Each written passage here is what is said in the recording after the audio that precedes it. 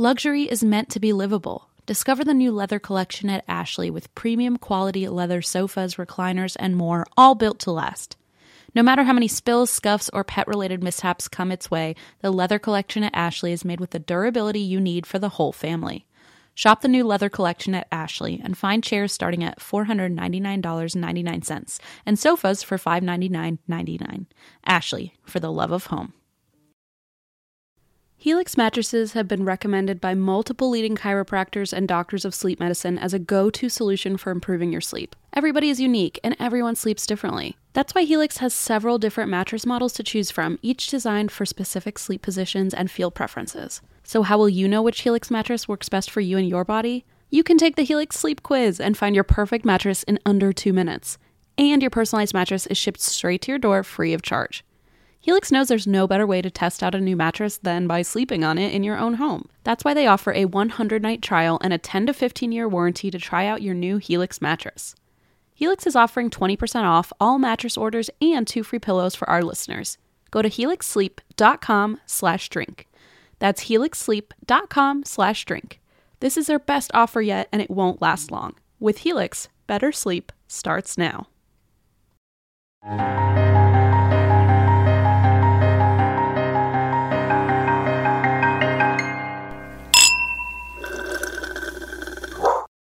Ding dong, it's me. It's me again. The rain has healing energy. How are you doing? I'm fine. But so yesterday I burnt the roof of my mouth really Oh my God, bad. I thought you were going to say you burnt the roof of your apartment or something. And I was like, oh no.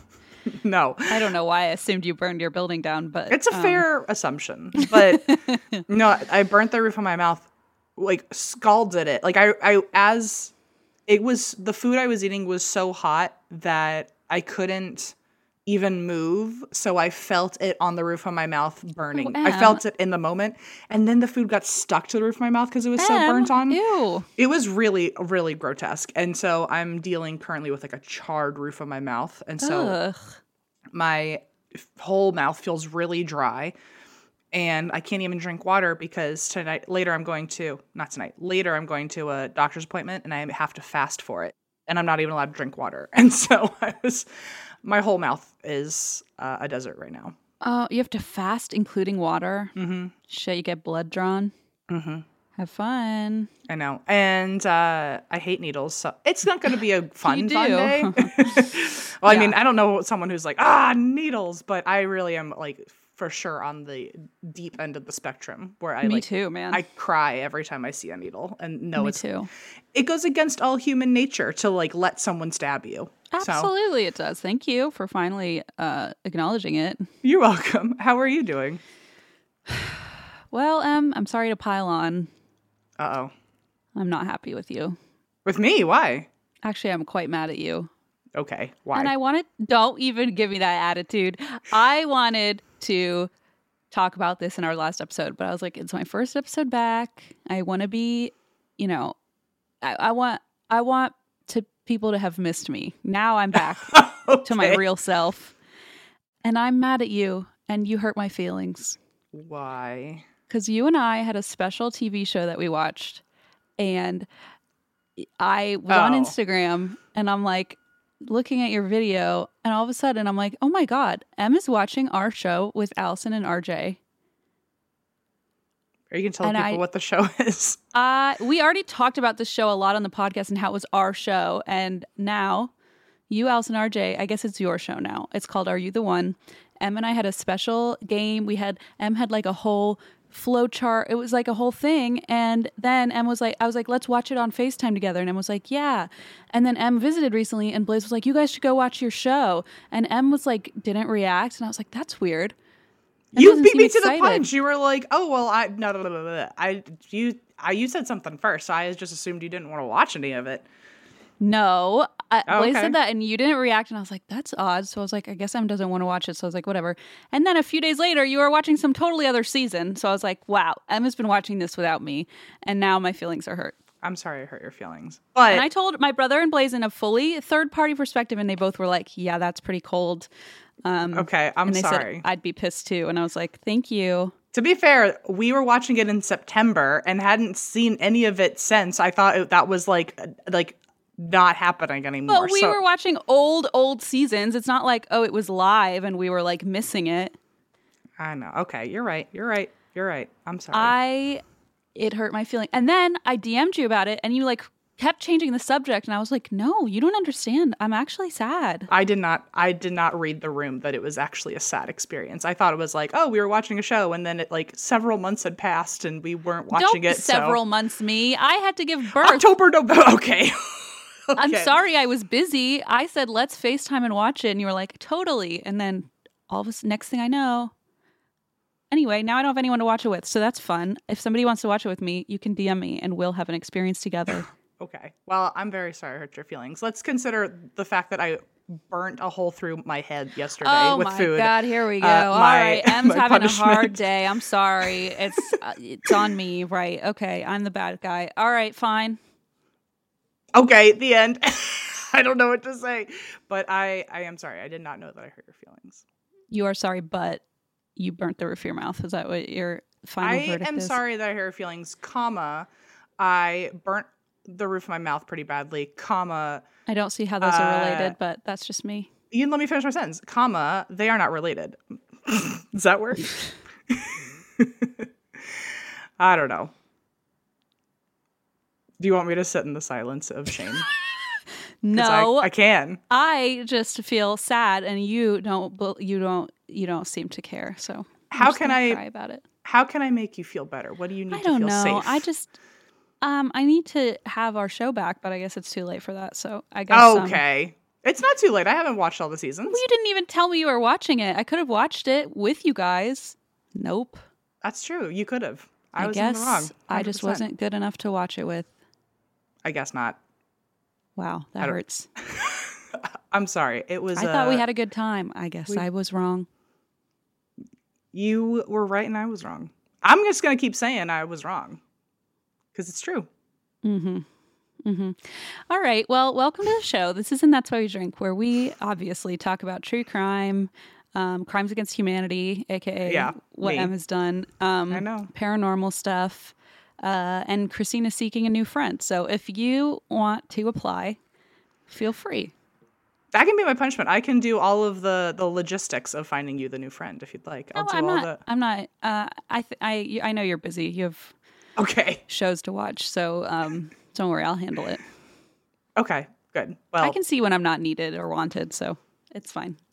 Okay. Well, you let me know how it goes then. You'll probably find if you're making a friend, let's put it out there. If you're looking for a friend, what are the 3 qualities you're looking for? Here's the thing. I have 3 friends, and so when I have a show with one friend, that's all. Listen, you took something very special from me, so now I have to go find another friend. So you'll look for loyalty, someone who doesn't betray you. That would be priority number 1. You can betray me, like I don't care, but just be better at lying about it. Em's not good at lying about it. I would. Okay.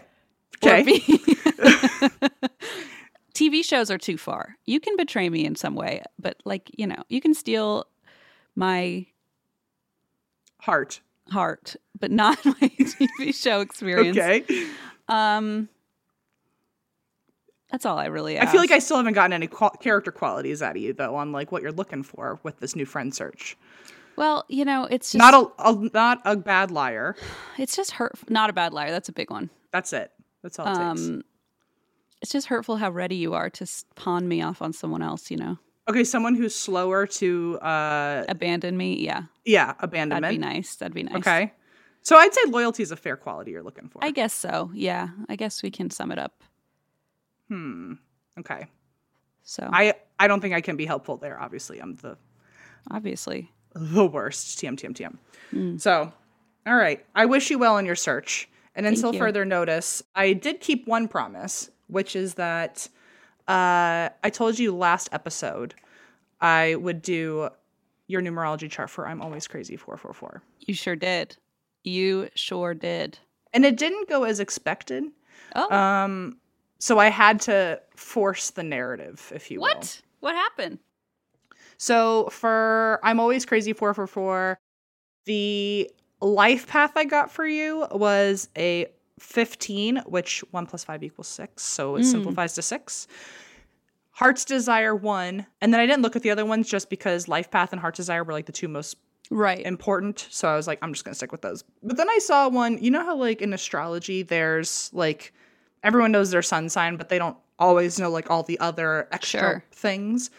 Same thing in numerology where there's other numbers. I just wasn't aware of what they were called. But there's one called Rational Thought. And I was like, that was a 0. I was like, I have to know what the number is for I'm Always Crazy. Okay. And to clarify, everybody, I'm always with a Z. Crazy 444 was my middle school AIM username. So if you needed some context, it was pretty obvious, I guess. But here it is if you needed it. Honestly, nothing really has enough context on our show. I feel like someone's always asking us like. Somebody's always confused for good reason. To this day, people are like, who's Lemon? So maybe I'm Always Crazy 444 did need the extra definition. So you're a Life Path 6, a Heart's Desire 1, and then obviously when I saw Rational Thought, I was like, let's see where that takes us. And it was 7. -8. So for your Life Path number, this was a quote that I got from Creative Numerology. It said, people are attracted by your exciting aura. I'm Always Crazy 444. There you are, walking through life on a high wire, perfectly balanced and at ease. Wow. So that was kind of like an in-the-middle statement I was fine with. But for the most part, I got overwhelming descriptions about harmony and balance and responsibility and caretaking. And I was like, oh, this is really, really boring. Yeah. Also, all highly incorrect because... I mean, all it was like Comic Sans Gavin DeGraw lyrics. And like chaos ensues, right? Chaos. So I decided, I was like, I can't work with this. So this is where I forced the narrative because I was like, I don't want to come back and say I'm Always Crazy 444 was secretly the most harmonious character. Maybe that's the key. Maybe I need to go back to those days and then I'll really find balance in life, you know? Sure. What if I changed my username on Instagram? Honestly, that would be hilarious. I'm going to work on it. Okay. If you did that, I'll Venmo you $5. Oh, whoa, okay. I like to Venmo people things during dares because I feel like they're more inclined to do it. Also, Em also likes to Venmo request money from people. I know that from experience. I do, but it's never a lot of money. It's not. It's like $1 or $5 sometimes. If it's like it was $5 during Pride season, and I was like, you have to do this. And there were usually threats associated. And then for the rest of the time, it's like my one friend Brandy, we Venmo each other back and forth a penny all the time. We've been doing it for like 3 years. Oh my God. And it's always just like the meanest insult that goes with the penny. It started with like, because I'm older than you. And now it's like, I don't even know. I wouldn't even know what to tell you. Now it's like, because you're older than me. Right, exactly. Okay, so I thought the Life Path response of like harmony, blah, blah, blah, was super boring. So this is where I really went digging and I was desperate for like a chaotic response. And I found one for a Life Path 6. And it's from thesecretofthetarot.com. And this is the direct quote. The devil is associated primarily with sensuality and ego, and both of these characteristics can be detected in number 15 by examining its individual digits. The number 1 has many positive leadership qualities, but it also faces the challenge of keeping ego in check. The number 5 is the number of sensual or materialistic pleasures, and when a person is in an unbalanced psychological state, I'm Always Crazy 444. These influences may develop into the sense of pride, covetous, and even addiction that are very much associated with the biblical interpretation of the devil. And I was like, that's the shit I needed. That's finally nail on the head. So thank you, The Secret of the Tarot, for I'm Always Crazy 444's to a T description. Someone gets it. And then for your Heart's Desire / Soul's Urge, you got a number 1, which basically everywhere I saw you were charismatic, but you're highly competitive, overly confident, remarkable willpower, and doesn't wish to follow anyone. And I was like, that tracks. It sort of does, but also at the time, all I wanted was somebody to think I was cool, and it didn't work. So, honestly, it sounds like by name alone, you manifested a whole, I don't know, scenario for yourself. I guess if you look at my old MySpace, I don't know. I mean, willpower. Yeah, I can get behind that one for sure. And then, of course, my favorite is rational thought for Oh, well. I'm always crazy 444. Here's a quote. You are an investigator by nature. Oh. Sounds a little crazy. Very. You tend to doubt in most of information until you experience it yourself. That also sounds like I'm always crazy. Exactly correct, so yes. I think of I'm always crazy 444 as like desperately impulsive. Absolutely. If you are sure about something, you act spontaneously. And if you are not right, you aren't afraid to lose anyway. Yeah, that sounds right. And I literally would pretend to be people's crushes just to get information out of them and stuff like that. So, well, there you have it. That is, I'm always crazy 444 is very bare bones numerology. So. I love that, Em, and I feel like I'm seen. I feel like it's finally, at least I'm always crazy 444 got the spotlight, because if all you wanted by making that was to look really cool, I don't know how cool it is that we just spent 10 minutes talking about it on your podcast, but hey, we talked about it on your podcast. That's pretty cool. You know what? That's pretty cool. I have a free radio show, and as our moms say. As our moms say, and I was featured on it, so good for me. Yes, you were featured on your own show. I've gotten far in life. Just wait till next week when you're featured again. Next week maybe we'll do Rice Pudding 9. Oh, okay. Now, Rice Pudding 9.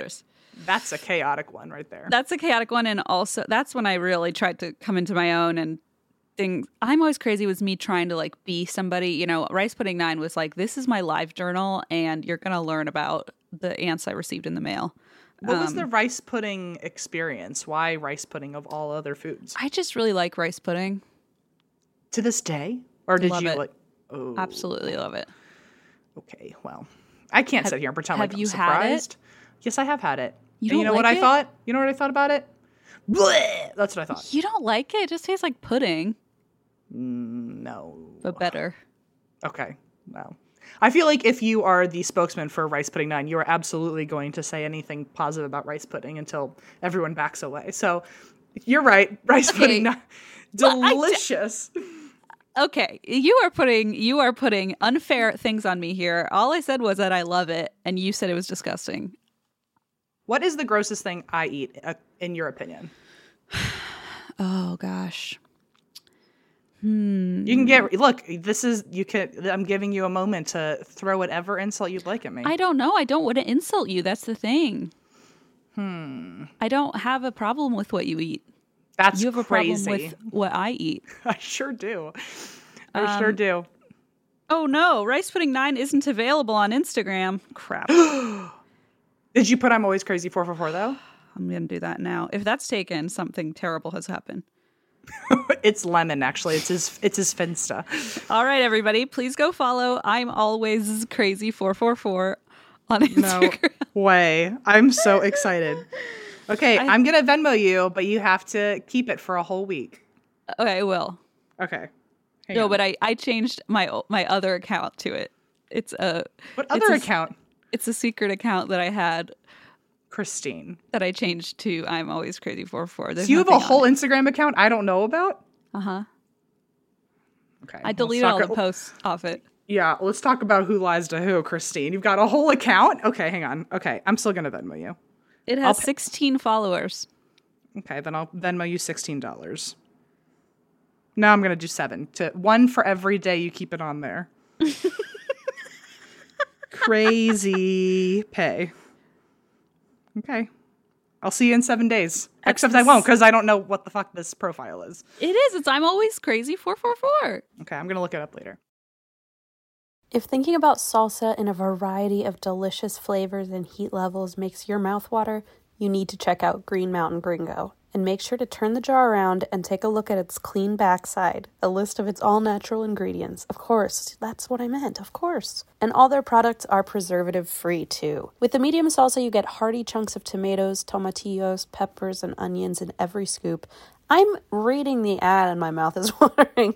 Anyway, the hot salsa brings flavorful heat to every meal with each bite, containing jalapenos, serrano peppers, and other savory herbs. Plus, they've got a hot sauce with a tangy, spicy flavor that enhances the simplest of meals. It's perfect for avocado egg toast or tacos. I sort of feel like they're reading my mind because I put salsa on almost everything, but specifically I use their salsa. I use usually the medium salsa and then also the hot sauce on my avocado egg toast. And I don't know how the script knew that. Maybe everybody eats this, but I always make toast with avocado and then I put scrambled eggs on top and I put salsa. I can't eat it without salsa.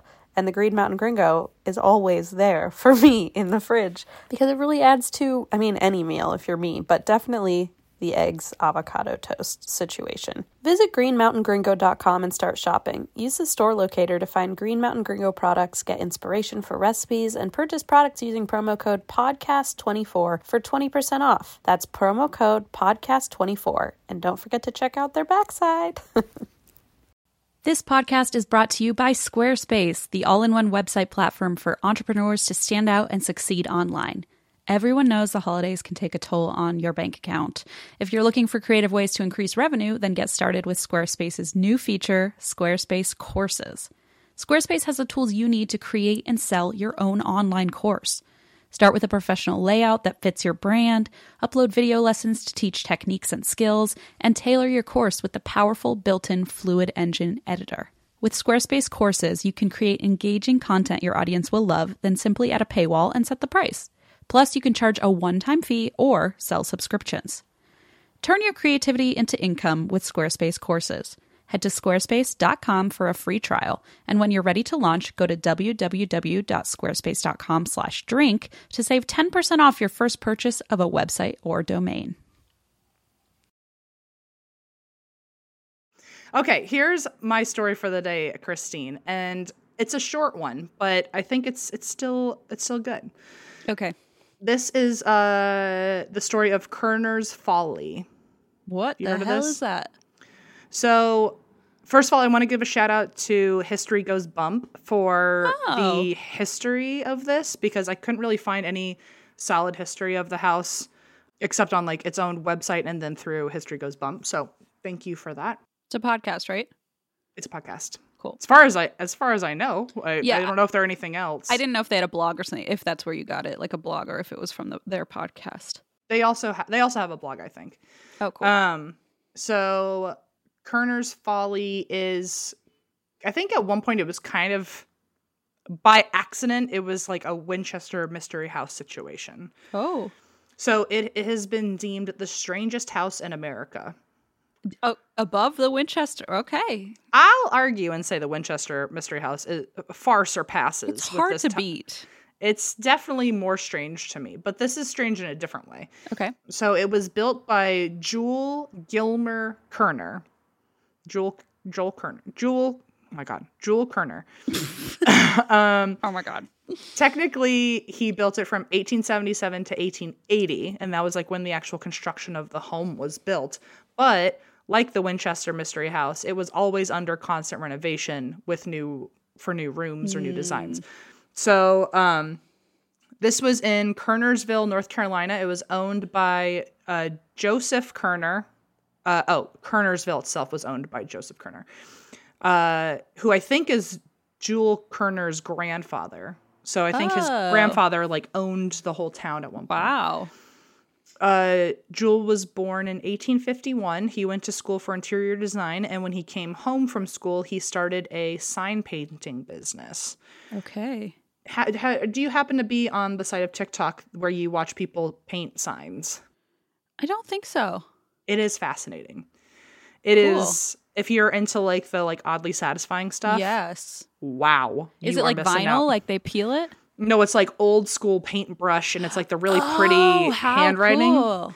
Like it's like how people like will still paint like on like glass windows, like ads and stuff. Like how they do it so perfectly and don't mess up at all, beyond me. Love that.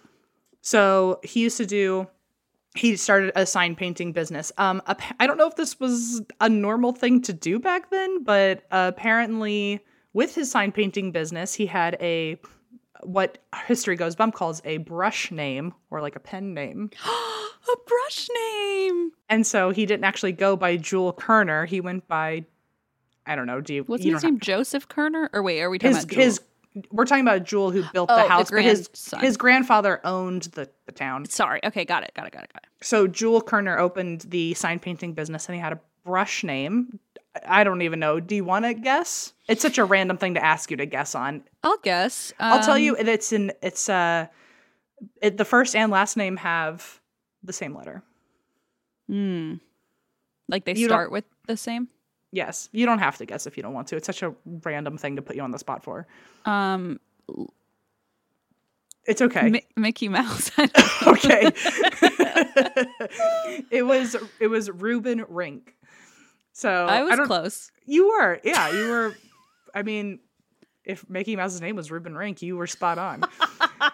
So he started the Reuben Rink Decorating and House Furnishing Company. I feel like when your job is to paint the names of businesses, you would have known to probably have a shorter business name than that. Maybe he just wanted to brag and make the longest sign, you know? Yeah, he was like, look at all I can do. Look at all these letters. Can you Reuben Rink Decorating and House Furnishing Company? How many fonts can you paint out of that? Can you paint in Curls letter. MT? Because that would be something. Also, imagine if Curls MT, the first like documented time we see Curls MT was because someone sign painted that way. Some old timey sign. I'd be impressed. I will say, it sounds like R was his best letter because with that Reuben Rink, he probably was like showing off his fancy R. You know, it was like a whoo, a big swirly. Yeah. Oh yeah. It had to be. Had to be. So further on in life, so his sign painting business is super successful, and he even ends up a few years down the road doing personal ceiling frescoes for people. Like, this guy knows how to paint. Wait, I have one of those. You do. That's why your kid keeps laughing. Because it's a joke. No. It's a weird thing. I didn't know a ceiling fresco was a thing, and then I bought my house, and they were like, we got a ceiling fresco made. And I was like, that's... You were like, well, I'm not going to paint over it out of guilt, but this is not what I needed. We thought about painting over it. We just couldn't do it. Anyway. I feel like if I walked into a house that was now my home and there was something really wildly ornate and elaborate on one wall, and it's the wall that I don't even look at because it's above my head, I'd be like, whatever. That's exactly what we thought. We were like, we'll paint everything else and just like let that sit. Except your weird flower wall. Yeah, that part too. But that was the one where we were like, felt guilty because there's like these creepy cherubs on it. And I'm like, they're going to haunt the shit out of me if I paint over their little butts and faces.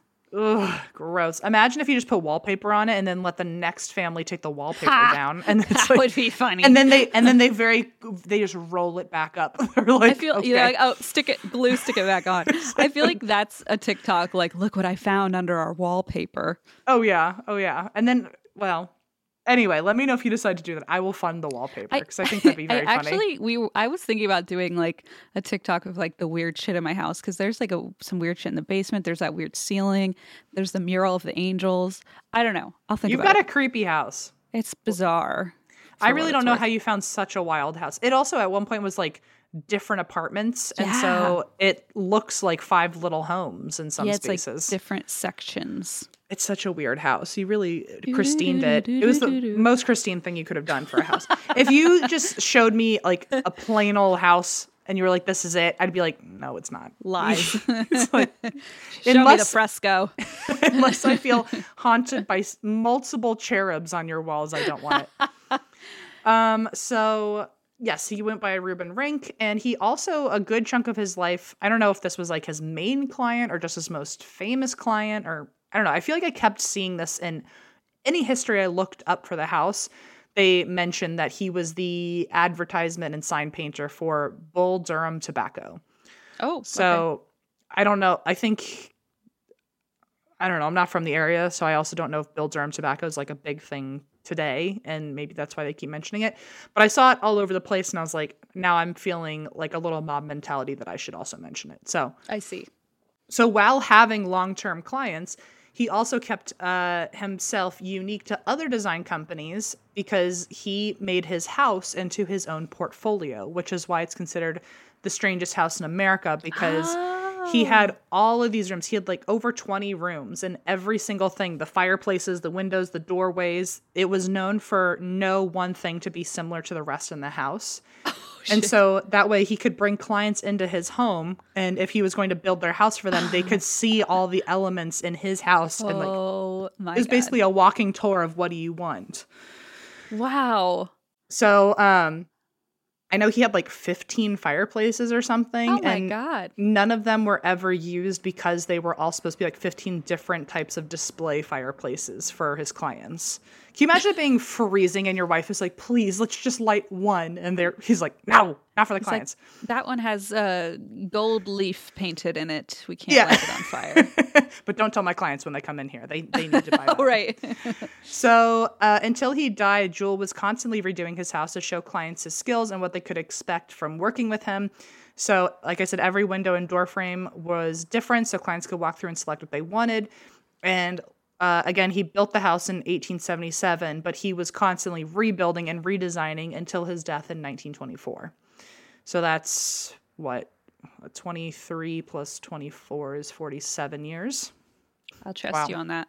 The place has over 20 rooms of all sizes. Apparently there was like big like ballroom spaces, but then there was also like tiny little crannies. They had ceilings of all different heights. The house actually looked like it was 3 stories from outside, but when you walked in, it was 7 levels. Whoa. There were 130 stairs or 130 steps and 8 different sizes of brick all over the house. Jeez. Okay. So it got its name Kerner's Folly because someone walked by and saw how chaotic it looked and said, surely this will be Jewel Kerner's Folly. Oh, that's not very nice. Well, he liked the sound anyway, so he ran with it. Oh, he embraced it. Okay. He was like, all right, Kerner's Folly. And so... I mean, it's a cool name. It's definitely a cool name, especially then when you pair it with The Strangest House in America. It's like, that tracks. Absolutely. So Jewel later married Alice. I think her first name was Polly, but she went by Alice. Her first name was Polly, but I think she went by Alice. And they ended up having 2 kids named Gilmer and I think it's Dora. It's Dore. So it's not. It's Dora with an E. Dora. I don't know. Dor. Okay. Oh my God, door. It was one of his portfolio pieces. He should have had window and door. That should have been his door. So the family, I guess they were big in theater. And so they also used their house to co-found multiple theater organizations. And those places actually held performances in his house. So he built a theater upstairs. Do you remember the Whaley House? How there was like a theater up inside the house? It was kind of like that. Interesting. That's the first thing I thought of. Yeah. Yeah. I remember that was the first time I'd ever seen like a small theater in an actual home. And I was like, weird. Whoa. There was like a stage. Yeah. It was strange. And it was like enough for like at least 50 of the townspeople to come and squish into the room. And it wasn't like a huge house or anything. No, it was weird. It was a weird thing. And I guess they also did it. So they co-founded as a family the Kernersville Orchestra, the Juvenile Lyceum, which was a drama club for kids, which sounds a lot darker than it was. Yeah, it does. And Cupid's Park Theater, which were all in the house. Okay. And they all performed there. So after Jewel and Alice died, their daughter, Dora... Maybe it's Dory. Dory? Oh. I don't know. I'm so stupid. How is that not an option? I mean, I don't know. I could be very wrong. I have no clue. Their daughter, Dory, used the home as a vacation home with her family, and then she eventually rented it out to be an antique store and a funeral parlor, which is interesting in hindsight now that we know it's haunted. Yeah. And over time, it was just kind of abandoned, but eventually, I think it was 26 families in town got together and created the Kerner's Folly Foundation. Kerner's Folly Foundation. And they bought the house and are now restoring the building back to what it looked like from 1890 to 1950, which LOL, like if it was constantly being rebuilt and redesigned, 1890 to 1915 is like, what, 25 years of half of the house's lifetime of being rebuilt. You're going to give it that many aesthetics. Wait, 1950 or 1915? 1915, sorry. Oh, okay. Sorry. 1890 to 1915. Got you. Okay. But yeah, if he was constantly redoing that house for 47 years, and they're bringing the building back to 25 of those 47 what it years. Used to be. Yeah. It's like, what in the world is it going to look like? It would be cool if they made every room, like they quartered it and you could see like what one quarter, you know what I mean? Like through the years. You just peel back the wallpaper. There's a cherub on this wall. Then you leave the wallpaper on this one. It's like looking through records. Like you keep doing it with wallpaper and you just keep seeing what it looked like a year before that and a year before that. I actually like that. I do too. Also, it'd be really fun if you're like someone who does like minis or like makes sculptures, like, or does like I know doll houses are like a really big thing for some people to like recreate actual buildings. If you wanted to make Kerner's Folly and like somehow make it where like the walls like flap down and it's more and more versions of the same house, that'd be kind of badass. Ooh, you can swap out. Oh, that'd be really cool. If you were looking for like a very complicated dollhouse to make, there you go.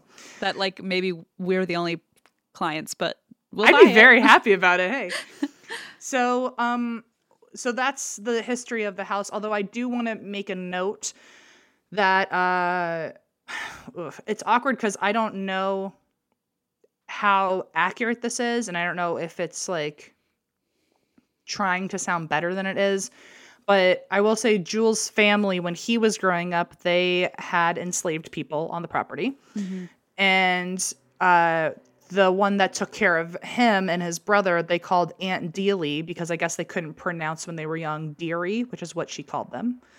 Okay. So it became like they tried to call her Aunt Dearie, right? And it became Aunt Dealey. I don't know how true this is, but it's alleged that they had a very good relationship with each other and they stayed friends after he grew up and she even moved into Kerner's Folly with him. But then again, I don't know if that means like, did he keep her as a... Right. You know? Like help, right. It's like, yeah, like was she just getting to like max and relax or... And like, I don't was know. this their claim or was this her claim? Right. Exactly. Yeah, it gets a little messy. So I don't know what the full truth is, but from what I've been able to find, it sounds like he really did think of her as his mom because his mom died when he was younger. And so he from what I'm seeing, it seems like he as a child really, really loved her. Right. And he even wanted her buried next to them, which again, I don't know if that's like a good thing or a bad thing that like maybe now she's not being buried next to her own family. Yeah, like where's her family? You know? Right. But I did want to say that, so I guess he was supposed to get buried at a certain church with the rest of his family, and he wanted her buried with the family, but the church, because of segregation, they said, no, she can't be buried with us. Oh, yikes. Okay. And so he ended up buying the plot next door and made it his own personal family cemetery so she could also be buried with them. And the headstone that he wrote for her was the headstone itself seemed very sweet, but I don't know if there were any underlying. Sure. Yeah. So anyway, I didn't want to not address the fact that there were enslaved people on this property. I got you. Yeah. So, I know it sounds like a weird insert into this story, but I didn't want to I mean, not it's mention part it. of the history and context, I guess. So, as fucked up as it is. And also, I don't know what the full solid truth of the history is, but all I could see was one side of this, and it was that they at least seemed to be really close until they both died. So, I don't know. So, in 2009, this is where the ghosts show up now. So, that was the whole history of the house. Love it. But in 2009, the house was officially deemed haunted after an investigation was done by the Carolina chapter of SPARS. And SPARS stands for Southern Paranormal and Anomaly Research Society. I was just thinking about how these ghost hunt, because I started watching A Haunting again on Discovery Plus, and I started thinking about like how all these ghost hunting groups have just the most fun names, and I think it's because they get to have the S and the P. Yeah, like there's just a lot of like fun little acronyms, and the one that I always think of is when we did that tour in Kentucky, and they were like, "Oh, the group is called Pink, the Paranormal Investigators of Northern Kentucky," and I was like, "Yeah, it's just like so random." There was my mom for a while. She went through this phase where like if you're even remotely in the South, they were selling like dish towels and stuff with the acronym SLUTS, and it was Southern Ladies Under Tremendous Stress or something. Oh my God. It was like I could not have guessed what the fuck that stood for. She went through a phase where she like really loved the SLUTS acronym, and I was like, But yeah, it's like in the paranormal world, I feel like you've already got spirits, you've got paranormal. Orbs could be an O. Anomaly I hadn't seen before as an A. We're the Orb Society. I'm trying to think of all the letters you could insert in there if you needed like G an extra for letter. ghost. G for ghost. Yeah. Fun stuff. I'm trying to think of like a silly acronym. I can't do it on the fly. But yeah, so they were SPARs, and they are actually like apparently a subgroup of TAPs, which are the people who had the show Ghost Hunters. Ghost Hunters, right. TAP stands for the Atlantic Paranormal Society. And I guess SPARs is like somehow involved in them. I don't know if they're the same or if one is like in charge of the other, but there you have it.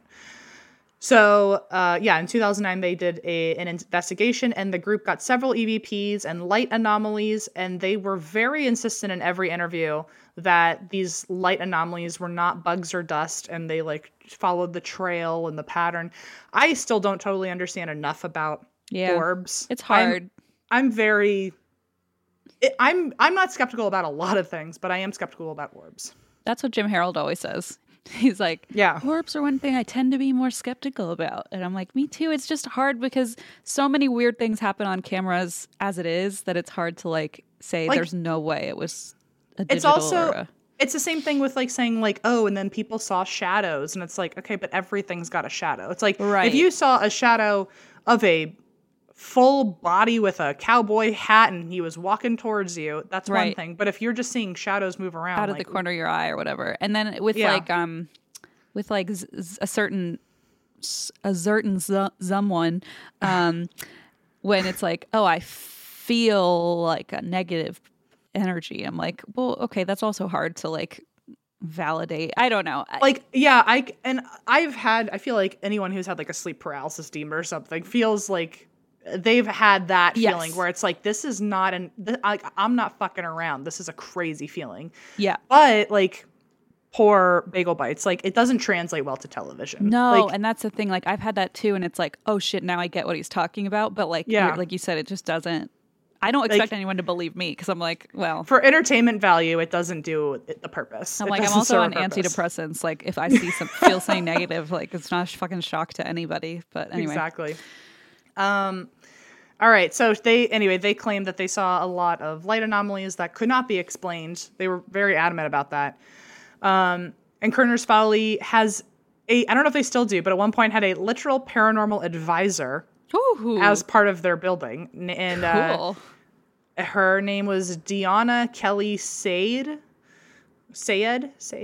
And so she got to go on the investigation with them, and she said her favorite piece of evidence was this EVP of a girl very clearly saying peekaboo.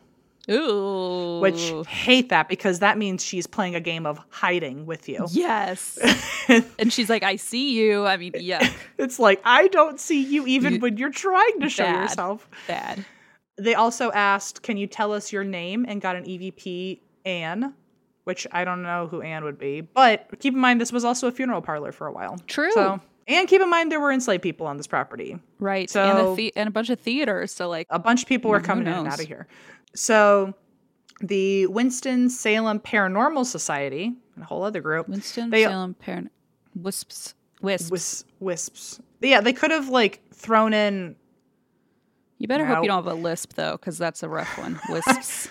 I know. Winston-Salem Paranormal Society. Wow. Oof. Yikes. My mom, when she used to have a lisp, she couldn't say her S's.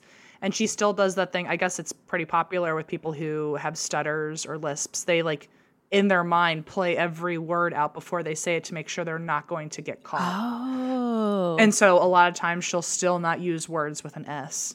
She still thinks. Interesting. Like play it. Yeah. Yeah.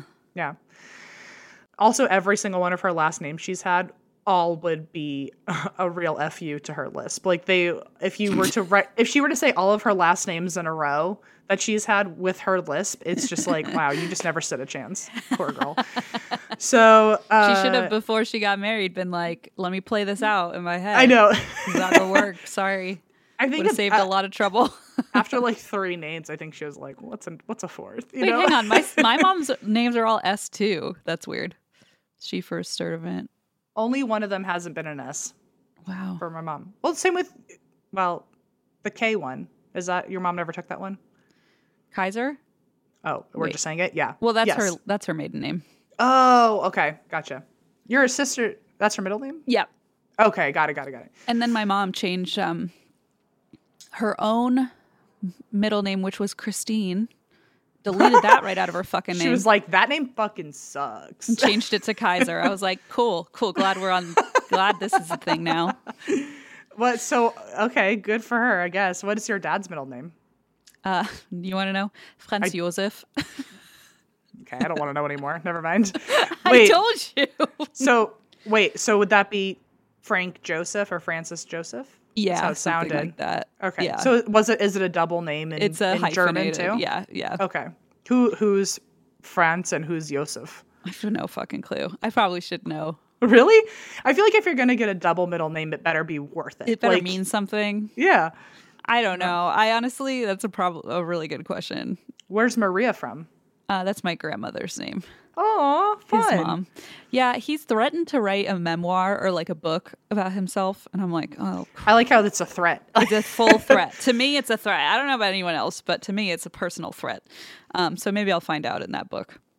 Well, Franz Josef. my mom's middle name is Diane, which is so wild because I don't think of her. When I think of Diane's, I don't think of my mom. And I'm like, ooh, you've got a weird connection there. I also remember being a little shamed when I was a child because I thought I was really helping my mom out, like make a friend. But I remember being on a plane with her one time and we sat next to a woman and her name was Diane. And I remember being like, Mom, tell her that's your middle name. Tell her that's your middle name. And my mom was like, no. And like, clearly my mom just didn't want to talk to a stranger on the plane. But I took it personally and I was like, I'm trying to get you a friend, homie. Like what is your problem? And to this day, you're sitting here going, what are the three? Christine, I'll help you find a new friend. Oh my God. I'm just desperate to help people find friends, I guess. But with I remember in that moment, like never liking the name Diane again because I just felt so embarrassed. Like I was trying so hard to help. That's so sad. I know. Wow. I've had worse trauma. Don't worry. Oh, really? Oh, wow. Can you imagine if that was the worst thing I had to like go to a therapist about? We wouldn't be, I don't think we'd be friends because we would just not get, not be on the same page. I think we'd be like, wow, that must be tough for you to deal with every day. Sometimes Allison and I are so different where not to say like, I'm not trying to like compare trauma and say I've had the worst things happen to me, but in between me and Allison, I definitely have had more shit in my life, like a significant amount. And Allison is just like this sweet, happy little pure innocent person. And like, I always say that like she's got happily married parents and like she's same just with Blaze. We have the weirdest partners. We like pick the weirdest partners for ourselves. And so now when I talk about anything that happened in my childhood, she's like, "Are you okay?"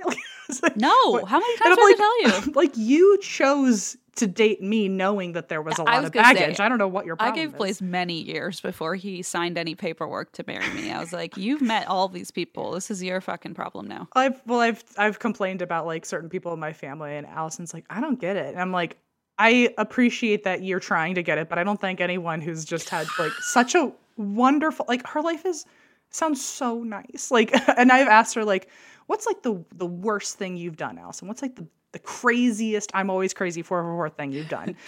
And she tells this story about one time she I don't even remember. I can't even remember what it was because it was something about a street sign. She like the name had been spelled wrong and she tried to fix it or something. That was like the craziest thing she's ever done. And I was like, oh no, now I'm scared to tell you about all the abandoned houses I broke into. She can listen to this podcast and knows pretty well.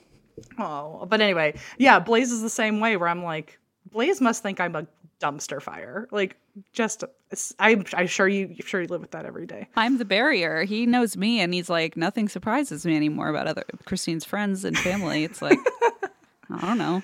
I warned you. Well, anyway, wild tangent there. Sorry, folks. But the Winston-Salem Paranormal Society has Wisps. They've come in to investigate, and the house also does guided tours. I think they have other paranormal groups in there. And basically, what all of the visitors and staff have seen over time are as follows. There are apparitions in the theater. The Wisps, they had a really good flashlight session one time that was super responsive, both in the theater and also in the master bedroom, which apparently the bedroom is the most active. But they've had a flashlight session there where they were saying, like, turn off the flashlight if there's more than one spirit here, and the flashlight turned off. Then turn it back on if you're a woman, and it would turn back on. Nice. Then can you tap it off again really slowly, and then it would very slowly turn off. Ooh. In the kids' room, there's a lot of giggling. I guess someone has asked, can you turn the light out? And an EVP came about of a voice saying turn. Okay. One voice, I thought this was super interesting, is one of the voices, one of the EVPs came out while people were setting up for the night. And I guess they were talking about EVPs. And they got an EVP of a voice saying, what's an EVP? Which I love that. That was actually me in the background being like, shit, I forget. What's an EVP? Can you explain it to me again? It might have been like the intern on his first night being like, I know I'm supposed to know that. Like whispering it, trying to Google it, like, what's an EVP? The PA in the background's like, shit, why did they hire me for this job? There's also an EVP of the word haunted, which like feels super condescending. It's like, yeah, it's like, thanks, I gathered that by hearing anything at all on this recorder. Yeah, thank you for confirming it. It's like, I hope it said it condescendingly too, like haunted. You this get is it haunted. Now? Yeah. There's a spirit of a little girl seen all over the house. People hear her giggling. People have heard, Peekaboo girl, maybe? I think it's probably Peekaboo Girl. Yeesh. People have heard wailing. People have seen shadows. They have gotten pinched. People have gotten tapped all over their body or on their clothes. There's an apparition of a woman in Victorian clothing standing on the stage who has vanished in front of people. There are EVPs that will get caught as meters in the room are going off at the same time. So double confirmation. EMFs have gone off. If you say, like, can you go off 10 times in a row? It'll go off exactly 10 times in a row. Oh, wow. The house cleaner once heard footsteps on the staircase that were so real she thought someone might have been in the house with her. I don't like that. Batteries have drained out of electronics and a lot out of their equipment. Right. One of the theaters that's still used for practice, actors say that when they leave for the night, they'll turn around and look back into the windows and see that all the lights are back on. So never look back in the windows. It's like, if you want to waste the electricity, that's not on me. True point. And that sucks because then you get blamed for it probably by the people paying the electric bill. For the people who have lights that go on all the time and you think it's ghosts, like, I wonder what it'd be like if you just taped the light switches down at night and just... would the tape be ripped off the next day? Great Question. Great question. There was a smoking room in the house, and I guess it still smells like cigars sometimes. In other areas of the house, sometimes you smell cigars, but you also smell cigarettes. When the house was an antique store, the staff would come in the morning, and the furniture had moved itself all around. And what's super interesting about that is different sources said 80%, some said 90%. Of the furniture in that antique store was the Kerner's furniture. Oh, they're like, what's my couch doing in the window? I know. God. Ghosts. So there's a book called Ghosts of the Triad and Tales from the Haunted Heart of the Piedmont. In this book, the two authors, they were interviewing people for the book, including Deanna, the paranormal advisor for the house. So when they were at the house and interviewing Deanna, they said, how many spirits are thought to be here? And both of them heard a random voice in the house say 5. Ooh. Even though no one else was in the house. Creepy. So Jules' granddaughter, also named Polly, I guess... I thought you were going to say also named Jules, and I was like, that's so cute. That'd be precious. Yeah. No, Jules' granddaughter, Polly, I guess she's been... asked to comment on the house being haunted, and what her grandfather would think of this. And she said he would be thrilled to death to know it was haunted. He always liked things that were out of the ordinary. Okay. And he's that's like, just Kerner's folly. Make it a little. I was trying to think of how to say folly or no, that doesn't work. Just make it even more unique, I guess, if it's trying to be the strangest house. What is it? The weirdest house in America? Strangest house in America. Strangest. Yep. Yeah, I guess he would embrace it. That's pretty wild. I mean, if you wanted your house to be weird and now it's also right? haunted, like, that's what I'm saying. Like, why not at that point? Yeah. Question: where is that again? North Carolina. Kernersville, North Carolina. Sweet. And it's spelled like corner with a K. But it was so it was I never mentioned that earlier, but it's Kernersville with an E. Like spelled exactly how it sounds. Kernersville. And it was owned by Joseph Kerner, and I guess over time maybe his last name changed or something. Well, and I can probably explain it, which is that O umlaut is like the E sound in German, so it probably just got changed from Kerner to Kerner. Mm-hmm. Yep, that tracks. Interesting. Yes. Especially because that's a very German name. Yeah. Josef, Franz Josef. Maybe that's who I'm named. Maybe that's who my dad's named after. I don't know. I don't know. That would be a really silly coincidence, I think. Really weird for my grandparents. I mean, knowing your father, though, if he ever heard that we were talking about Kernersville, he'd be like, oh, yeah, I lived there as a child. And I'd be like, girl, what? Like, my mom would be like, I drove a semi-truck there and then modeled for this sign company. And like, whatever. I just can't keep up with these people. Explore new possibilities, pleasure zones, and find your vibe at funlove.com. Funlove.com is a leading online retailer of sensual health and wellness products, offering a wide array of premier brands of toys, lingerie, and accessories. I know I've talked about it before, but we received the most lovely gift basket from Funlove. First of all, I didn't know what it was at first, and then when I pulled out a vibrator, I thought, oh boy, this is not your everyday fruit basket. There was everything, I'm telling you, from sexy perfumes to toys to vibrators to lube. I mean, I gotta say, it's like a one-stop shop, okay? If you go to funlove.com and you're looking for maybe a romantic evening, either with a loved one or with yourself, they've got what you're looking for, I can promise you. So what are you waiting for? Explore, discover, indulge, and make love fun by visiting funlove.com. And if you live in Arizona or Colorado, check out one of their 18 store locations. Hey, maybe I'll stop by when I'm in town. And for a limited time, you can save 30% off your first order when you use the code DRINK at funlove.com. Head to funlove.com today and use code DRINK at checkout to save 30% off your first order. Visit funlove.com today. This episode is brought to you by Progressive, where drivers who save by switching save nearly $750 on average. Plus, auto customers qualify for an average of 7 discounts. Quote now at progressive.com to see if you could save. Progressive Casualty Insurance Company and Affiliates. National average 12-month savings of $744 by new customers surveyed who saved with Progressive between June 2022 and May 2023. Potential savings will vary. Discounts not available in all states and situations. Okay, well, Em, I have something sad to tell you. Wow. That's every week. Yay. Is it? Well, you surprised me. I'll just tell you. It's the story of Joyce Chang. Okay. And she was a 28-year-old woman who was last seen Saturday, January 9th of 1999. Mm-hmm.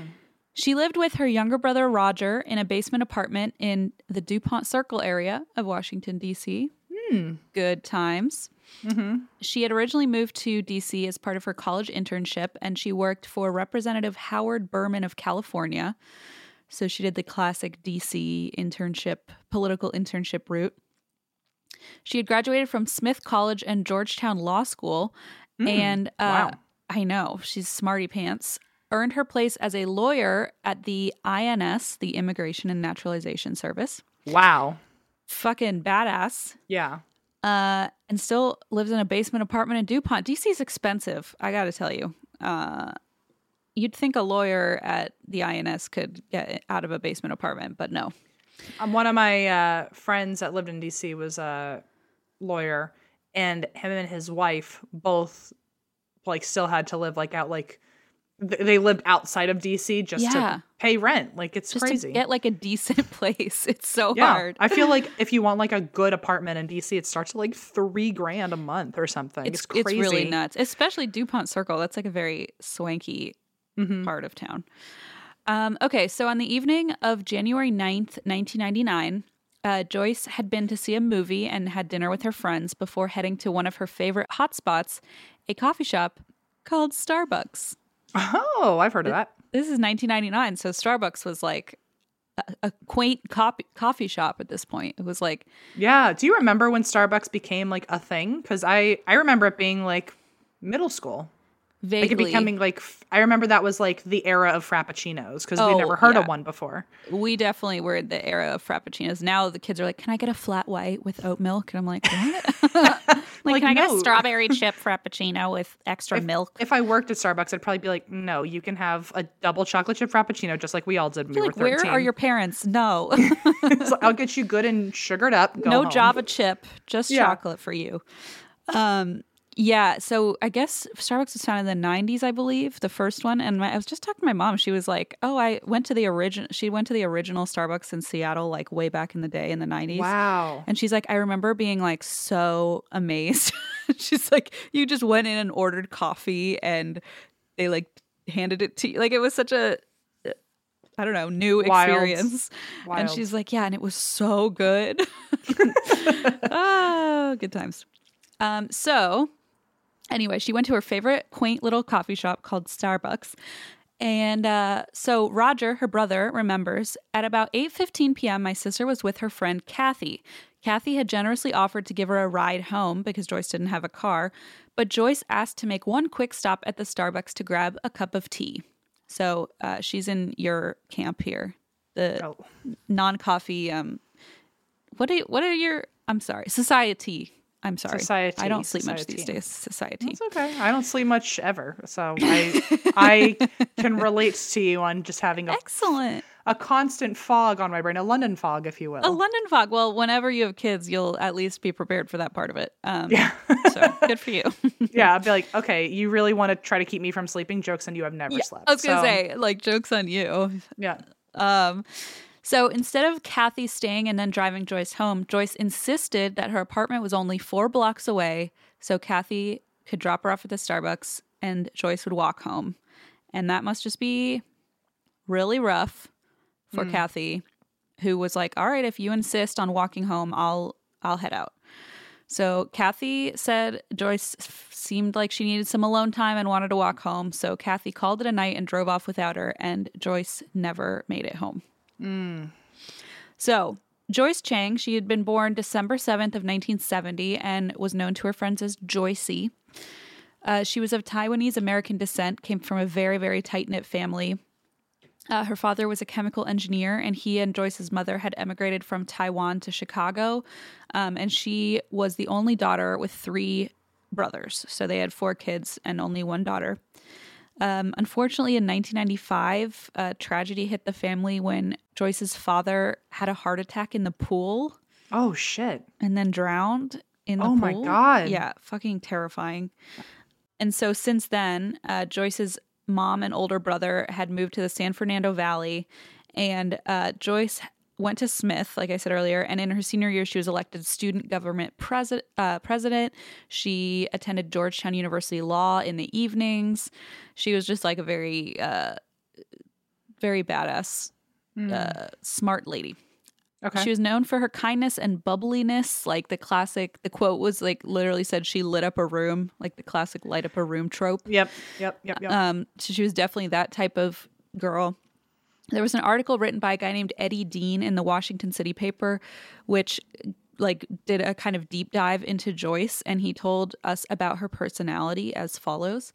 Chang was never comfortable on the receiving end of a favor. It was she who most often did the giving, whether it was a homemade personalized birthday gift, a surprise phone call with her playful "Hey bud" greeting, or some other beyond the call of duty gesture. She prided herself on her independence, beholden to nobody. On a whim, she'd book a budget flight to some European capital for a solo visit to turn a long weekend into another adventure. But her dislike and fear of driving had long ago become a sort of inside joke among Chang and her friends. Unless it was absolutely necessary, such as when she sometimes rented a car on business trips, the intrepid world traveler simply refused to get behind the wheel. So most social evenings ended with someone giving Chang a lift home, or at least part of the way home. She'd often have late night sessions at the office and have to take a cab home. Joyce would always scream that she had to pay the $5 or $6 or $7 every night to take a cab home because she didn't have a car, recalls her brother Roger. At some point, the family was going to help her buy one. Chang would also always bring her friends presents, even if it were her own birthday. Oh, wow. It's so cute. Wow. So her birthday, a lawyer and an angel is what I'm hearing. A literal angel. She her birthday is December 7th, and she would bring people gifts on her birthday and be like, "Oh, well, it's so close to Christmas." Oh. And it was like, come on, it's your birthday. But what a cutie. Yeah, she would literally give people their Christmas gifts on her birthday just so that like she was the one giving the present. Maybe she had some like crazy social anxiety about people paying attention to her. Yeah. I can understand that part definitely of like, no, don't be nice to me. I don't want to. I simply don't deserve it. I don't deserve it, and I don't want to open a present because then it's just awkward for everybody. Well, a lot of people, I don't have the anxiety of opening presents, but apparently a lot of people have that anxiety, and it's similar to like when a waiter sings happy birthday to you. Oh, yeah, absolutely. Or like even opening presents is like all eyes on you. I hate it because, well, I mean, I hate it too. I also hate the waiter singing to me thing. If you're a server and it's someone's birthday, maybe ask them first if they want attention. You know, but I feel like they're always like. I feel like a server. Cake. But I feel like a server's in a hard spot because it's like the one person is like insisting, and then the other person's like no, and then it's like, well, what do you do? Like, I'm sure the server doesn't want to sing to them either. That's true. I would just bring them an extra large slice of cake and be like, oh, we can't sing because of COVID. I don't know. Yeah, try that. But don't blame it on me if it goes wrong. Blame it on me. Blame it on him, always. Yeah. Blame everything on him. Yeah. So friends recalled an endless list of such offerings from Chang, always personalized, including saffron that she brought back from a trip to Spain, a children's book from London for someone's toddlers, a tin whistle from Ireland, a handwritten cookbook in which she'd copied Asian recipes she couldn't find in any published cookbook. And for a girlfriend who had moved to the West Coast, she mailed her a kit containing jumper cables and emergency flares. So she just got very personal, special gifts for everybody. Yeah, she seems like she's very I don't know, just a very thoughtful person. Very thoughtful. Yes, that's the word I was going to use too. So on the day of her disappearance, it was January 9th, it was a Saturday, and she had headed in to do a bit of work at the INS before meeting up with a few friends at a coffee shop. And Patty, her name was Patty First. She's a Justice Department lawyer and one of Joyce's friends. Remembers Joyce being a little tired that day. She'd had a hard week at work, she had a cold, and she had just come back from an extremely long detail. So Patty remembers that they left the coffee shop. Joyce pulled up her hood, and this was not the Starbucks later on. This was earlier in the day. Got it. So they went to a coffee shop together. Joyce pulled up her hood. She pulled the strings to pull it tight around her face. Here, I can do it for you. Yes, please. Actually, the string fell out, but here we go. Why do you look cool? I don't look cool. Look at me. I look like a fool. Okay. She pulled the strings tight around her face. And Patty says it was hysterical. She was so tiny and she looked really funny. After dropping Patty at her home via Kathy's car, so that Joyce and Kathy dropped Patty off at home, and then Joyce and Kathy were like, let's go out to dinner. So they went to dinner at Laurel Plaza, and before leaving the restaurant around 8:30, she had to call a friend who was about to perform in a theater show that evening. So she's like, hold on, let me call my friend to wish her luck in the theater show. She's just so cute. I'm just waiting for her to have a flaw to her at this point. Yeah, unfortunately, there aren't many that are listed anywhere. So Damn. Makes it harder to swallow this story. But yeah, so she calls her friend, and after that, Kathy drops Joyce off at Starbucks for her evening cup of herbal tea. Mm-hmm. Apparently, she was drinking tea because she had been told by her doctor to stay away from coffee because she was on the brink of getting some severe ulcers. Oh, shit. Okay. Same girl. Coffee does not do well for that. Yikes. And I don't know why she has ulcers, but I know that ulcers can be exacerbated by stress, and it sounds like she had quite a stressful job too. So maybe that was part of it. I wonder if there's a correlation between lawyers and ulcers. Me too. Doctors and ulcers, like really high stress jobs. Mm-hmm. Because I'm a podcaster with ulcers, and I don't think that equates. I'm like, I must be the outlier. Okay, honestly, maybe I don't know. No I'm comment. gonna ruin your fucking study is what I'm gonna do. You would definitely be like that one person who like fucks up the curve or something. Who's like 9 out of 10 dentists agree, and I'm like the 10th one. I'm like, oops. I agreed too. They just don't want to tell you, you know. Yeah, I agree, and I forgot to raise my hand because I fell asleep. Yeah, that's probably what happened. Yeah. So when Joyce's brother Roger noticed that his sister didn't come home Saturday night, he at first thought, oh, she's probably just crashing at a friend's house. But when she didn't answer his calls for 2 days after that and didn't show up for work on Monday, he obviously knew something was very wrong, and he filed a missing persons report. And because she worked as a federal employee, the FBI immediately got involved. Because she works at the INS, you never know if that has something to do with her disappearance. So on the same day that Roger reported her missing, a couple strolling through Anacostia Park stumbled across a billfold, like a small wallet, along the riverbank. And inside the billfold was Joyce Chang's government credit card. Oh, shit. Yeah. And that... Not good. Not good. And it was 5 miles southeast of the Starbucks. And remember, her apartment was 4 blocks away from Starbucks. So she's right. So what was she doing over there? Exactly. Like somewhere completely different. So they handed the billfold to the park police, and as days went by, local media was going crazy about Joyce's disappearance, hoping someone would have seen her. Police were investigating the case, and on January 12th, they discovered a cryptic clue outside the Starbucks. So there was a wall outside the Starbucks, and there was a message painted onto it. Uh-oh. Was it painted by... Curls Empty. Was it painted by Ruben Brink? I really had the same thought. I was like, oh my God, a sign painted. Yeah. There was a following message painted onto it.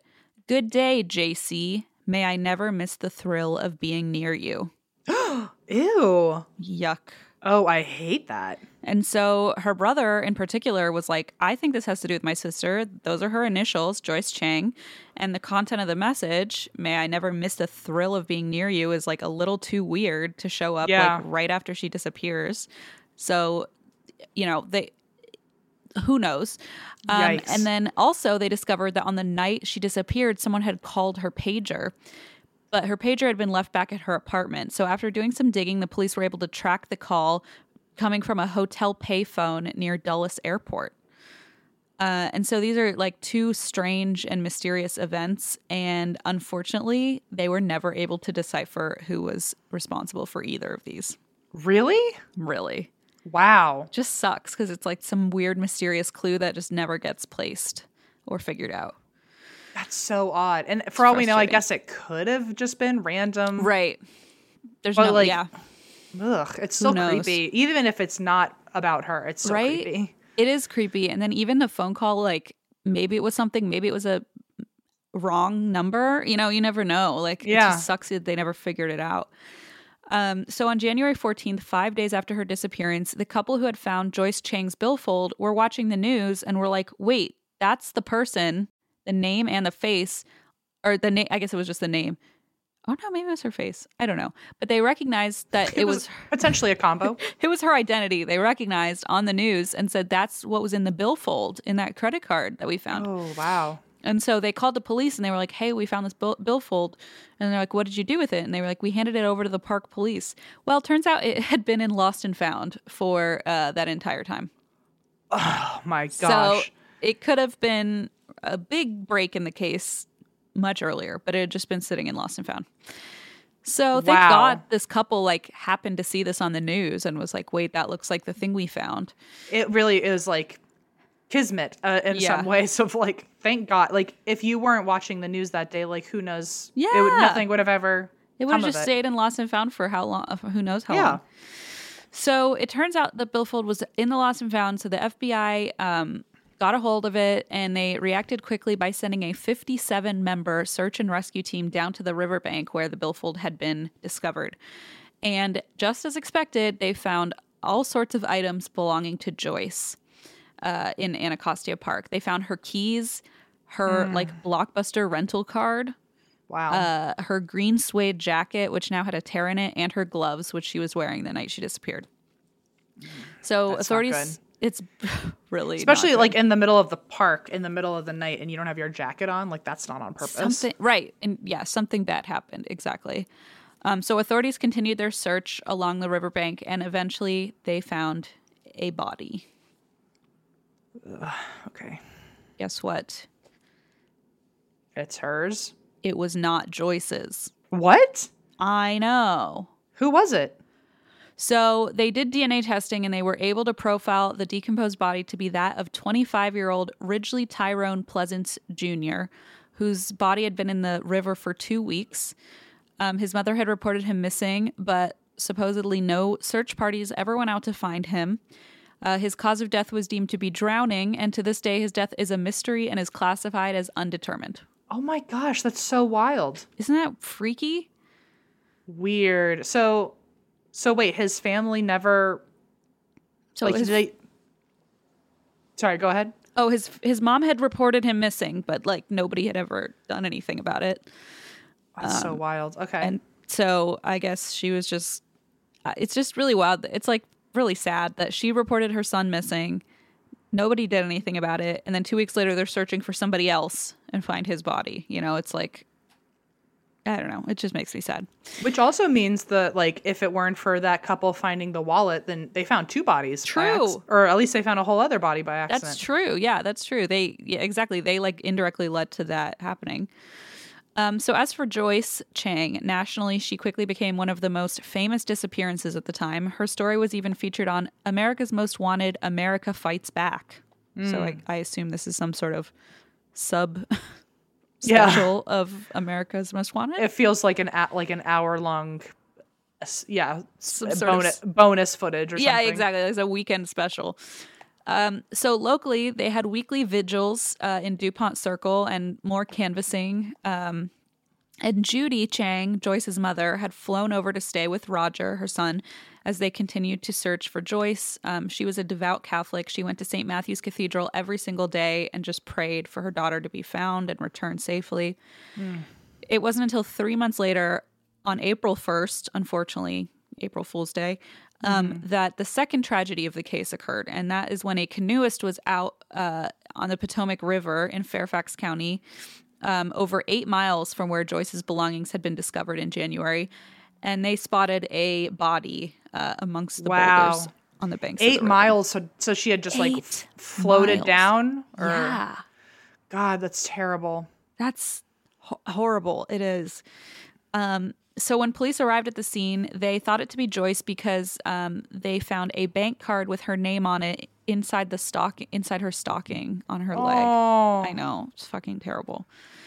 They, did DNA tests, and after 2 weeks, they found out their worst fears were confirmed. It was Joyce. And obviously everybody was heartbroken.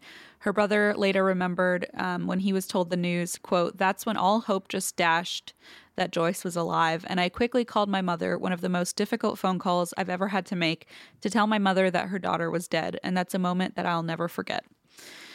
Wow. Oh my God. I know, like, I sound like a broken record and like an obvious one at that by saying that's terrible, but like, I don't know what else to say. Like, I know. This is just what I do to you every week, and I'm sorry about it. I know. It's okay.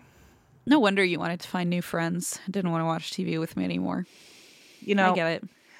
Before the episode started, I said, "This one's for Christine." And then I spat on a picture of you. And I went, Whoa. That's what happened. I went, "This is 100% intentional, and I hope her feelings are hurt." Wow. Wow. Thank God that's what happened. Thank God it worked. I know. What a powerful hex you put on me. I know. Anyway, this is so fucking terrible. I wish I had something original to say, but like, what else do you do? I mean, I don't have anything original to tell you. I just keep telling you the same horrible things every week. So, it's my fault. So thanks to decomposition, the forensics team were unable to identify her cause of death. So it was left as undetermined. And the investigation continued with even more gusto behind it because they were trying to figure out what the hell happened. So they created a Joyce Chang task force. Agents were using floating devices to test the river currents to figure out like how her body had moved so far. And one of the most bizarre pieces of information the FBI apparently just couldn't wrap their heads around was the fact that no one had been using Joyce's bank card, and in their heads they were able to justify it because of the fact that Joyce was Taiwanese American, and this is like pretty fucked up. But according to a friend of Joyce's, quote, the police consulted one of their internal Asian experts who said it wasn't such a big deal that she didn't use her ATM card to withdraw any money because Chinese Americans keep their money in a mattress. The ignorance of this is ridiculous. She went to Smith College. So, like, they're literally just theorizing, like, oh, well, no wonder she's not using her bank card. Oh my God. It's just like blatantly racist. Just like a random fucking stereotype. And yeah. Terrible. Holy crap. And turns out it was like, no, she's dead racist. in the river. But okay, I guess have your fucking theory. Wow. Yikes. So another theory was that maybe she had been kidnapped by an Asian prostitution ring, quote unquote. And with no clear cause of death, no evidence of foul play, and basically no more information, the case was closed.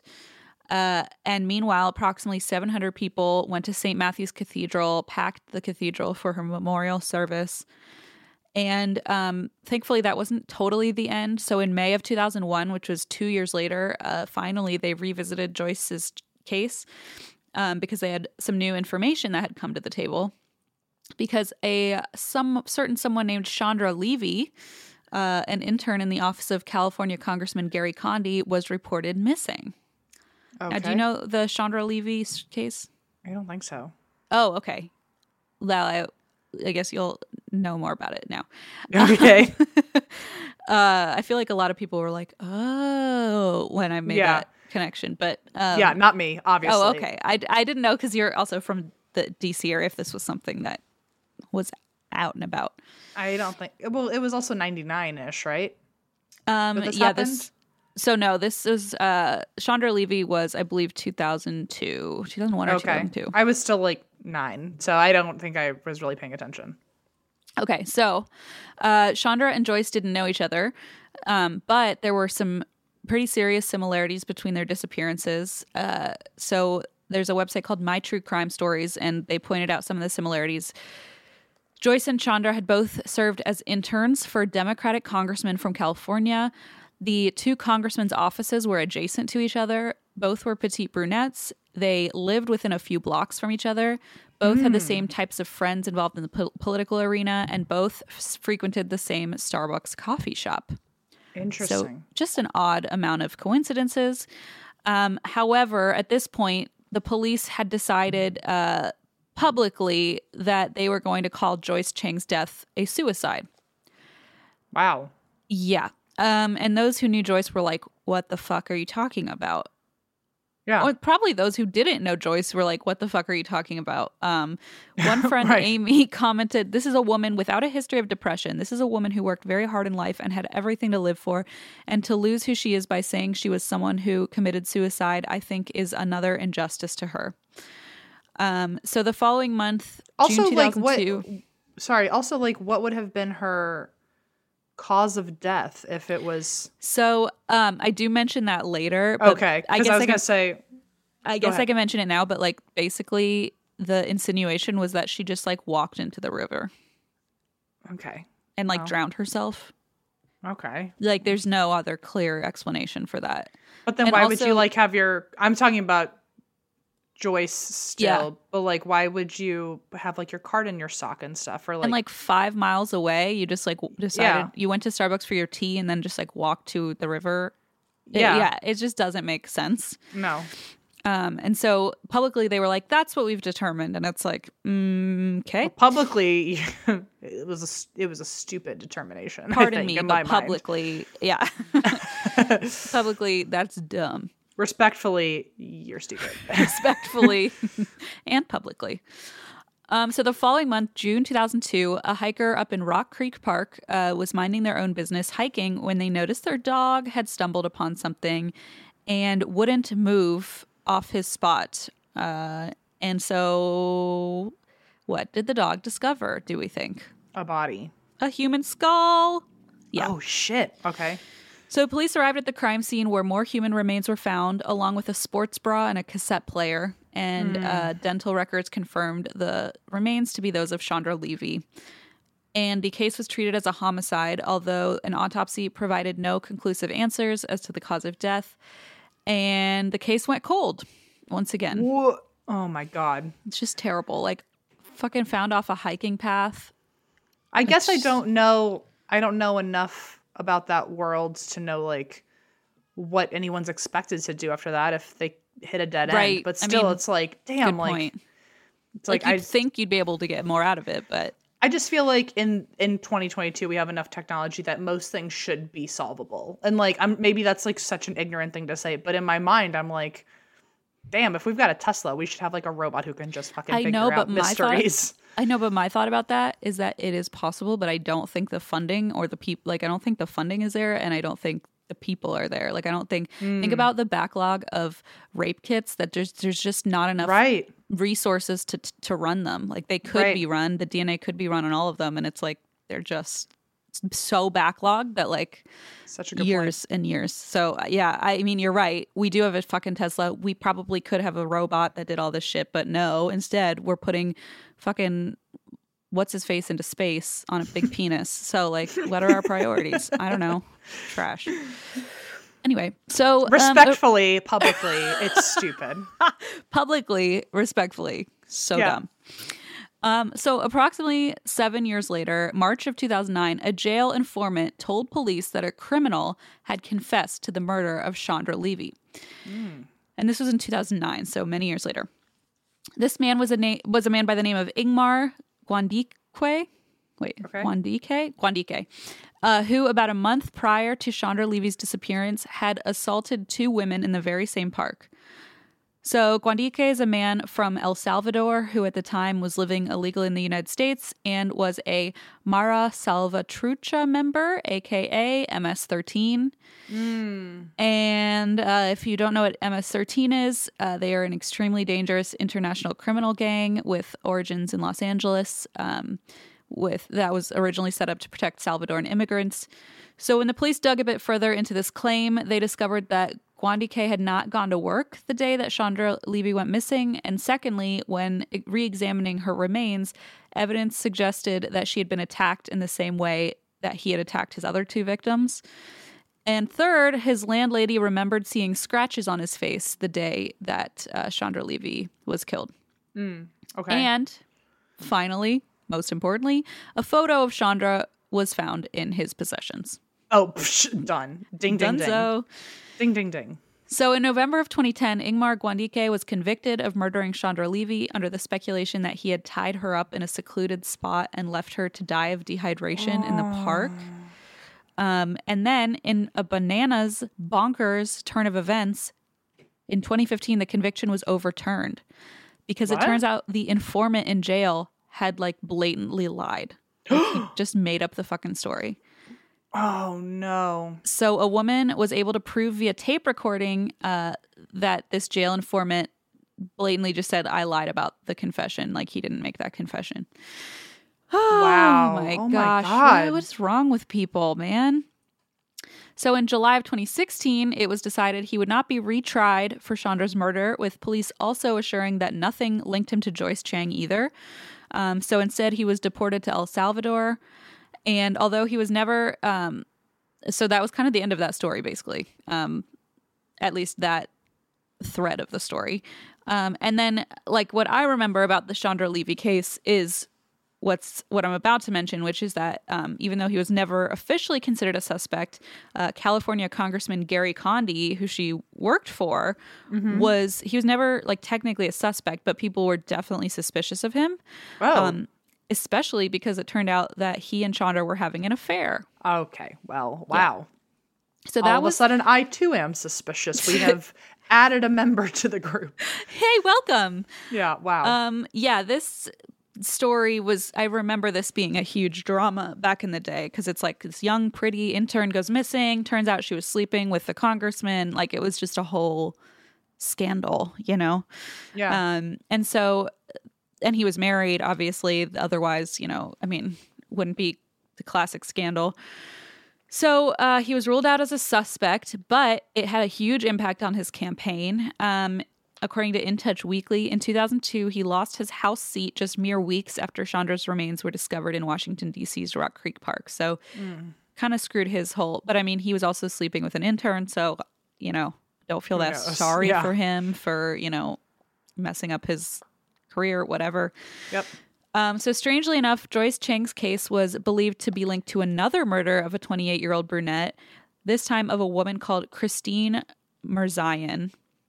Okay. And Christine was a fellow in her second year of the Policy Fellowship program with the Center of Education in D.C., and she had been raped and murdered in August of 1998, which was 5 months before Joyce's death, after walking home from a barbecue at 10:30 p.m. Wow. Terrible. And again, like, since they found Joyce's body so much later, they weren't able to determine, like, if there was sexual assault. They weren't able to determine how she died. So that's kind of just up in the air. And though DNA testing would link Christine's case to 8 others in Georgetown from 1991 to 1998. What? In what would be called the Potomac River rapist case. What? Yeah. Oh, I don't. Okay. I've never heard that name before. I don't think I have either, honestly. Wow. So that is something I guess I'll have to cover one day. Yeah. So the connection to Joyce's case was ruled out, even though there were these 8 other cases, and now 9 with Christine. So I don't know if they're connected or if they just didn't have enough to prove it. But with police determining there to be no connection between Joyce, Chandra, and Christine's cases, now they're saying again, well, it was probably just suicide. They went back to that theory. Ew. Yeah. Like, instead of just handling it as 3 separate cases all of a sudden. Well, so they thought, like, oh wait, maybe Joyce's case might be linked to Christine's, but they couldn't prove it. Then they said maybe it was linked to Chandra's. They couldn't prove it, and since they didn't have proof, they just said, well, I guess then it's just a standalone. Suicide. Yeah. Yeah. Okay. Yeah. Exactly. Basically, like, instead of it becoming part of developing, further, it was just like, let's go back to that. So Gene Smith, chief of staff for Representative Barman, was very confused about how the suicide was thought to be, like, the most likely explanation. He questioned how Joyce would have ended up 5 miles from the Starbucks with no car, first of all. Right. When her friend Kathy was literally driving her home. Right. It like, makes she was no sense. And then 4 blocks down the road. Yeah. Yeah, exactly. And also, do we think anything happened in her actual home? Like, she got dragged from her home? No, because Roger was at home. And so he was waiting for her at home. So he was like. So do we think something must have happened, like. Yeah. Something happened before she ever got home. Like, probably in that 4 block, which is just, like, fucking awful. 4 blocks from home. Yeah, it's not that far. Also, I heard you talking about that app. But I think you called it Moonlight, but it's called Noonlight. The one that... Yeah, I did call it Noonlight. I think my M's and N's just sound similar. Oh, maybe. Okay, yeah. That's a great app. I know you already mentioned it, but yes. I love that app so much. It's so nice. Especially, like, even if it happens, like, I've had to use it one time and I was just sitting in the car and so I felt like someone was, like, circling my car. And yeah. It's just nice to just have it on me. I mean, I was literally in my car, so I was able to, like, get out. But, like, it's nice that wherever I am. Anytime you feel unsafe, and, like, it lets you plug in, like, your emergency contacts, so, like, they contact not only the police but, like, your in case of emergency person, and have your location. It's really great. So I was very excited when you mentioned that, because I was like, I love that app. I love it too. So they're saying, yes, it's suicide. And Gene Smith is like, how is it suicide? He says, no public transportation goes there. And on an extremely freezing cold day in January, commit suicide by wading into the Anacostia River and putting her head under the water. It is patently absurd on its face. Mm-hmm. Yes, it is. I agree with that. Like, what the fuck are you talking about? She wandered into the river. She took her jacket off, which had a big tear in it, by the way. She took her gloves off. Yeah, exactly. Like, did everything to get as much hypothermia as possible? What? Yeah, like... it's just such a weird... It's so weird. It doesn't really make sense. So then later, it was finally officially ruled that Joyce's death was actually a homicide, and this was a hugely cathartic moment for the Chang family. So her friend Laura Ann Phillips later commented, I have a very heavy heart today. It's been 12 long years. There's some relief in hearing the police chief make her statement and rule this as a homicide. And then soon after, police announced they had found the culprits. It was thought that Steve Allen, a man serving a life sentence in prison, and Neil Joaquin, a man who was deported to Guyana in 2006, were responsible. Oh. And according to My True Crime Stories, that site I mentioned earlier, authorities' hypothesis was that, quote, Steve Allen and Neil Joaquin abducted Joyce while she was walking home from Starbucks. They took her to the banks of the Anacostia River to rob her. Once there, investigators believe Joyce tried to flee only to slip on the ice and fall into the river where she succumbed to the freezing temperature. Oh, shit. So wait, but she was still naked, though. She was not naked. She wasn't. Oh, okay. Remember, they found her bank card in her stocking and everything. Right. Sorry. No. But she had been decomposed to the point that they couldn't figure out if there was a sexual assault or anything. But the only clothes that were not found with her were the coat and the gloves. Right. Okay. Wow. So, yeah. That's what they think happened. But again, I don't think there's any way to prove that. I feel like I'm going to do that thing where I ask you a question that, like, why...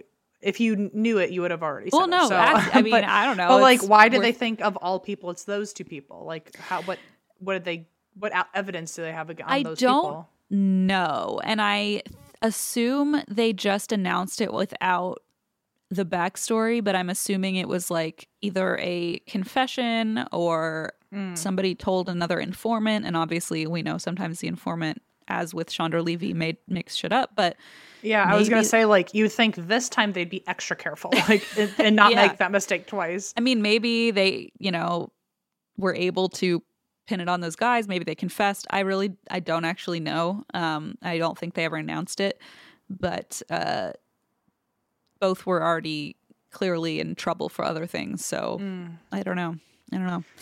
Wow. So the case to this day, the two guys, even though they said these are our culprits, they were never actually charged with this murder, with Joyce's murder. Even though the one guy's, and I feel like that's such a hard thing because it's like, yeah, he's already in jail, but like there's not that justice that the family can feel for like saying he did this. It's shitty. It's like so anticlimactic of like, okay, well, I guess we just have justice is already kind of being served. Yeah, but and like not for her specifically. Yeah, it feels kind of weird. So Chang's case still has not been shut once and for all, which I also imagine is hard to not have the closure. They did make some headway in Christine Mirzayan's case, though. So in November of 2019, which I guess is pretty recent, after some DNA phenotyping, they found the Potomac River rapist. Wow. DNA strikes again.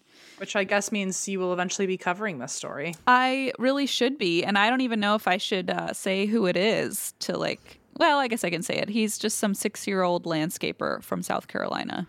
Okay. So, but like, can you even like think about it? Like, they would never have figured that out without DNA. This guy's just some random dude from South Carolina who like, I guess traveled up there and committed all these rapes and then imagine like went back home to landscapes and bushes. Like what? Imagine choosing to be like a criminal like the year before DNA comes out, and then all of a sudden you hear about this like groundbreaking news of like this thing called DNA exists, and you're like, oh fuck, like, and you're like, wait, I brushed my hair at the scene of the crime or something, right? Like, yeah, because I feel like before it was like as long as you hid fingerprints, they couldn't find you. And now it's like, oh, if you leave so much as like a skin cell or like hair or and even anything. Then, what's the deal with fingerprints? Are they still using that as like an official way to find people? Okay. I didn't know if that had changed over time. Hey, what's the deal with fingerprints?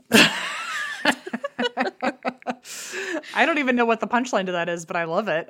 I don't either, but I also thought it was kind of a fun little stand-up routine you can work on. I'll shop it for you. Okay, thank you.